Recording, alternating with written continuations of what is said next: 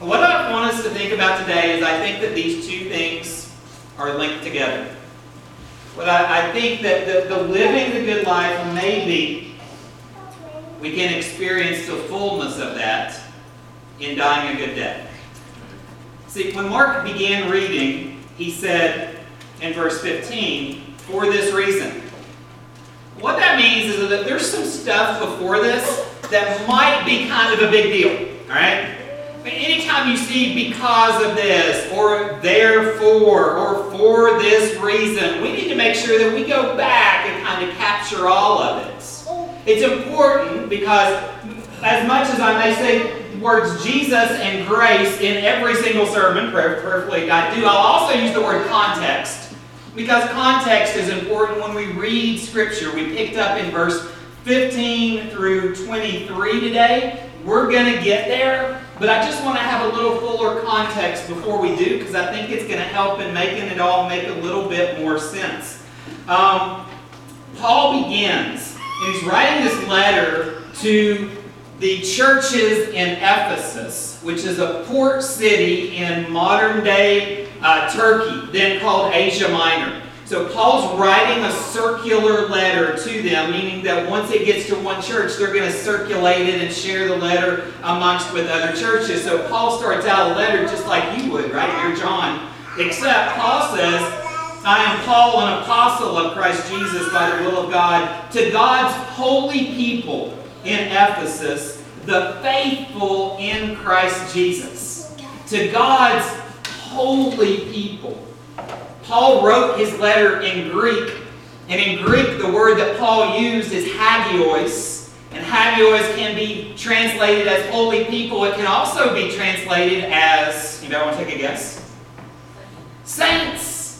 Some of your translations today should say, "to the saints in Ephesus." And saints is a pretty powerful word to use for somebody, right? We often don't like to think of ourselves in those terms. Yet when we read the Bible, when we read through the New Testament, every time this word is used, it's specifically referring to the common, ordinary people in the churches. Sinners, saved by God's grace, seeking to live a new life in Christ Jesus. I think that's all of us. As much as Paul said to the saints at Ephesus, I think Paul, if writing today, would have said to the saints at Telford.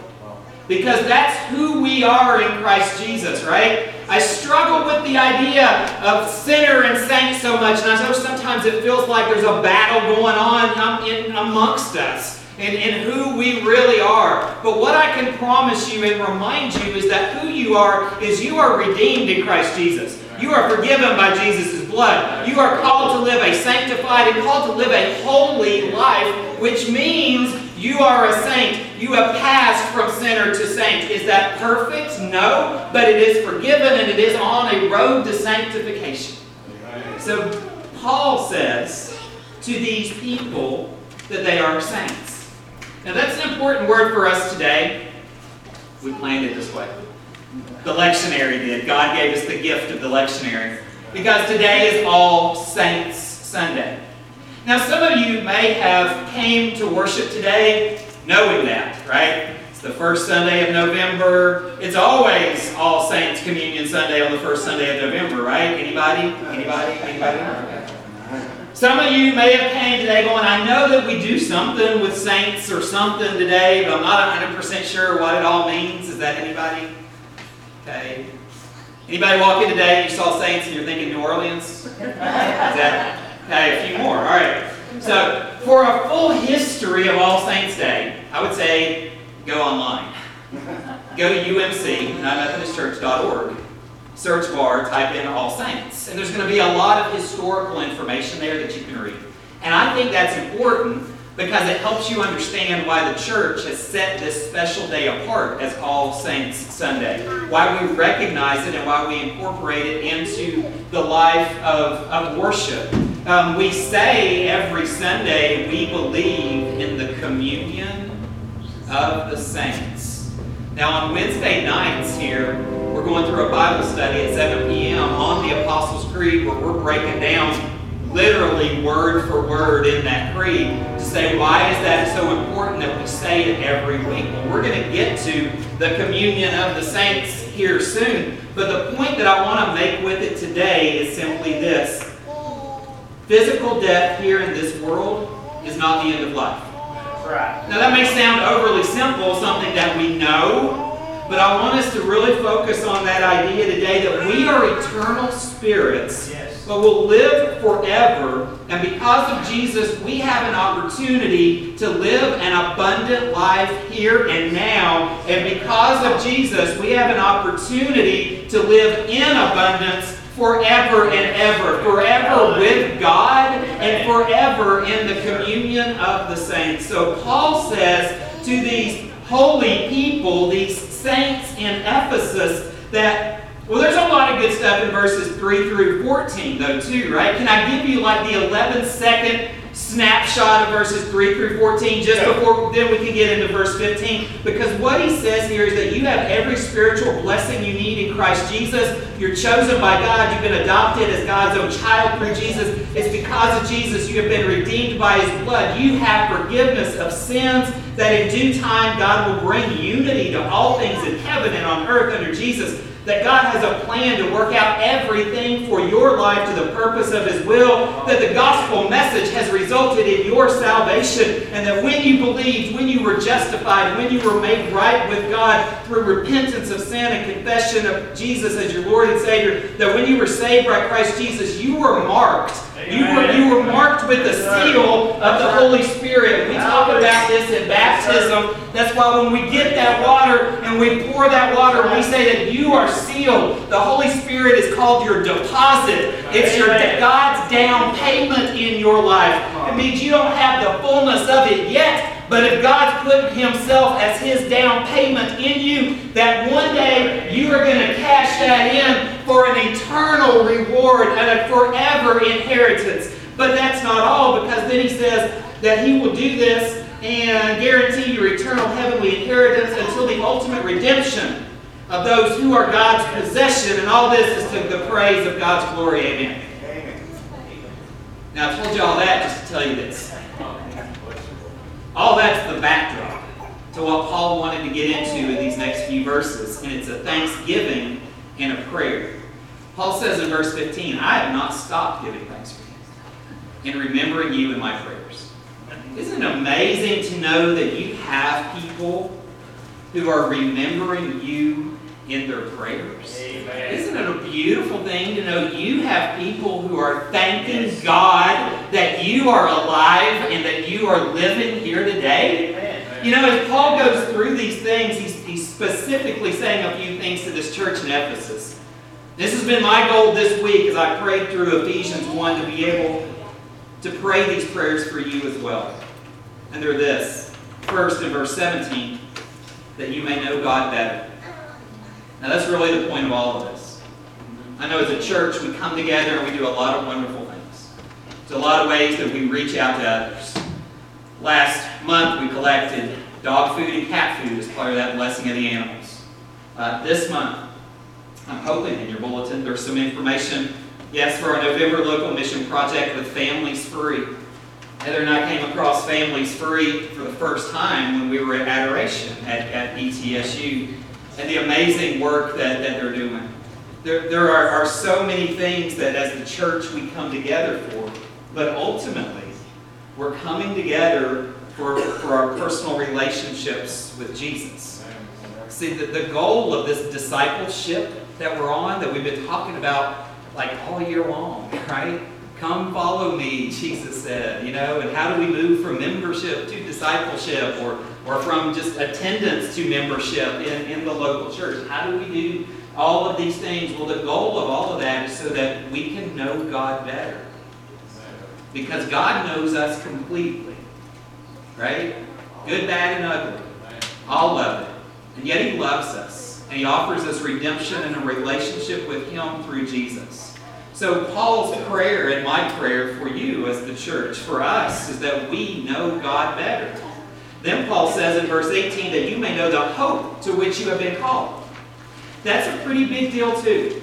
I think in this world right now, Hope is one of those things that just feels like it's fleeting at times. Hope is how we face death. Right? I mean, faith is what we have in the here and the now.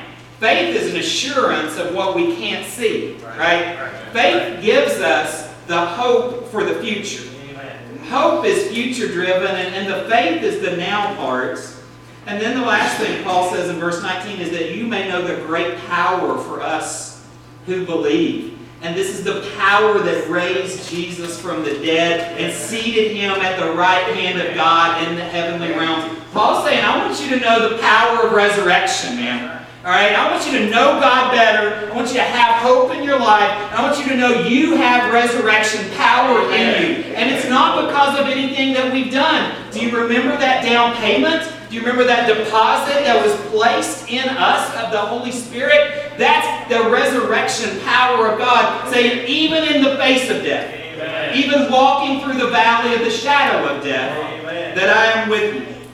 I've been working on a sermon series for next year called Living the Good Life. Ideas maybe that sometimes what we think it means really necessarily isn't what it's all about. And we'll touch on it a little next week when we talk about possessions and maybe what we try to have a hold of, but in reality what really perhaps has a hold of us. But I think that throughout this, living the good life, the idea of dying a good death has really been important for me. Verse 15 is that our faith is in the Lord Jesus, and our faith is demonstrated in love for all of God's people. So how could we be prepared to die a good death? John Wesley's last recorded words on his deathbed with friends and family around him were, the best of all, God is with us. What amazing last words to speak. You know, I want some of those last words when I get to that point in my life.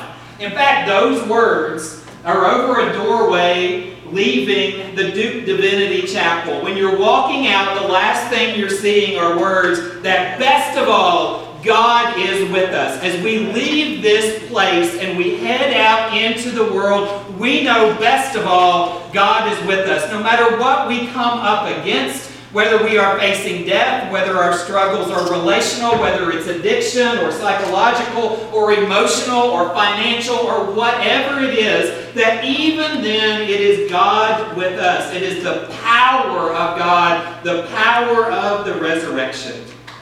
Acts chapter 7 has a great story that I would encourage you to read at some point this week. It's the story of the stoning of Stephen. Stephen was a disciple of Jesus who was being killed in the street because of what he believed. And Stephen looked up into heaven and said that he saw the heavens open and Jesus standing at the right hand of God, not seated at the right hand. Jesus is standing at the right hand of God. And then as people continue to hurl rocks at this man to kill him for his faith, he says, Father, forgive him. Does that sound familiar? I wonder if maybe the picture of living a good life and the picture of what it means to die a good death has not already been completely shown to us. What it means to live a good life, Jesus said, was to proclaim good news to the poor, to proclaim freedom for the prisoners and recovery of sight to the blind, to set the oppressed free, and proclaim the year of the Lord's favor.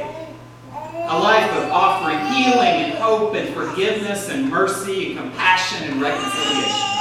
Maybe that's what living a good life is about. And when Jesus died and gave himself as a sacrifice, he said there's no greater love than to lay down one's life for one's friend. To show that the great power for us who believe is the power of resurrection. And in this faith, we can have hope. And so I think through this, the saints live on.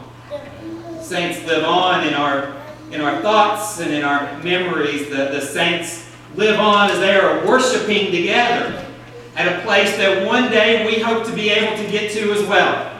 That our faith and our hope is in Christ Jesus, that this communion of saints, this great cloud of witnesses that is around us today, that when the day comes for us, that we can only imagine, when we all get to heaven, what a day of rejoicing that will be. There can be some rejoicing in the meantime, though, okay? Because we are holding on to a faith and a hope that is a sure promise for us who are redeemed by Christ Jesus, right? So we live each day with this faith and with this hope. And so, Christ our Lord invites to His table all who love Him, who earnestly repent of their sin, and who seek to live in peace with one another.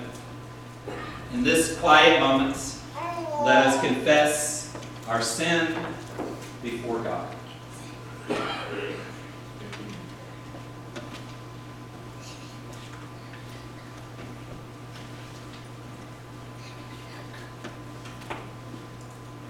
So now hear the good news. Christ died for us while we were yet sinners. And that proves Christ's love for us. In the name of Jesus Christ, you are forgiven.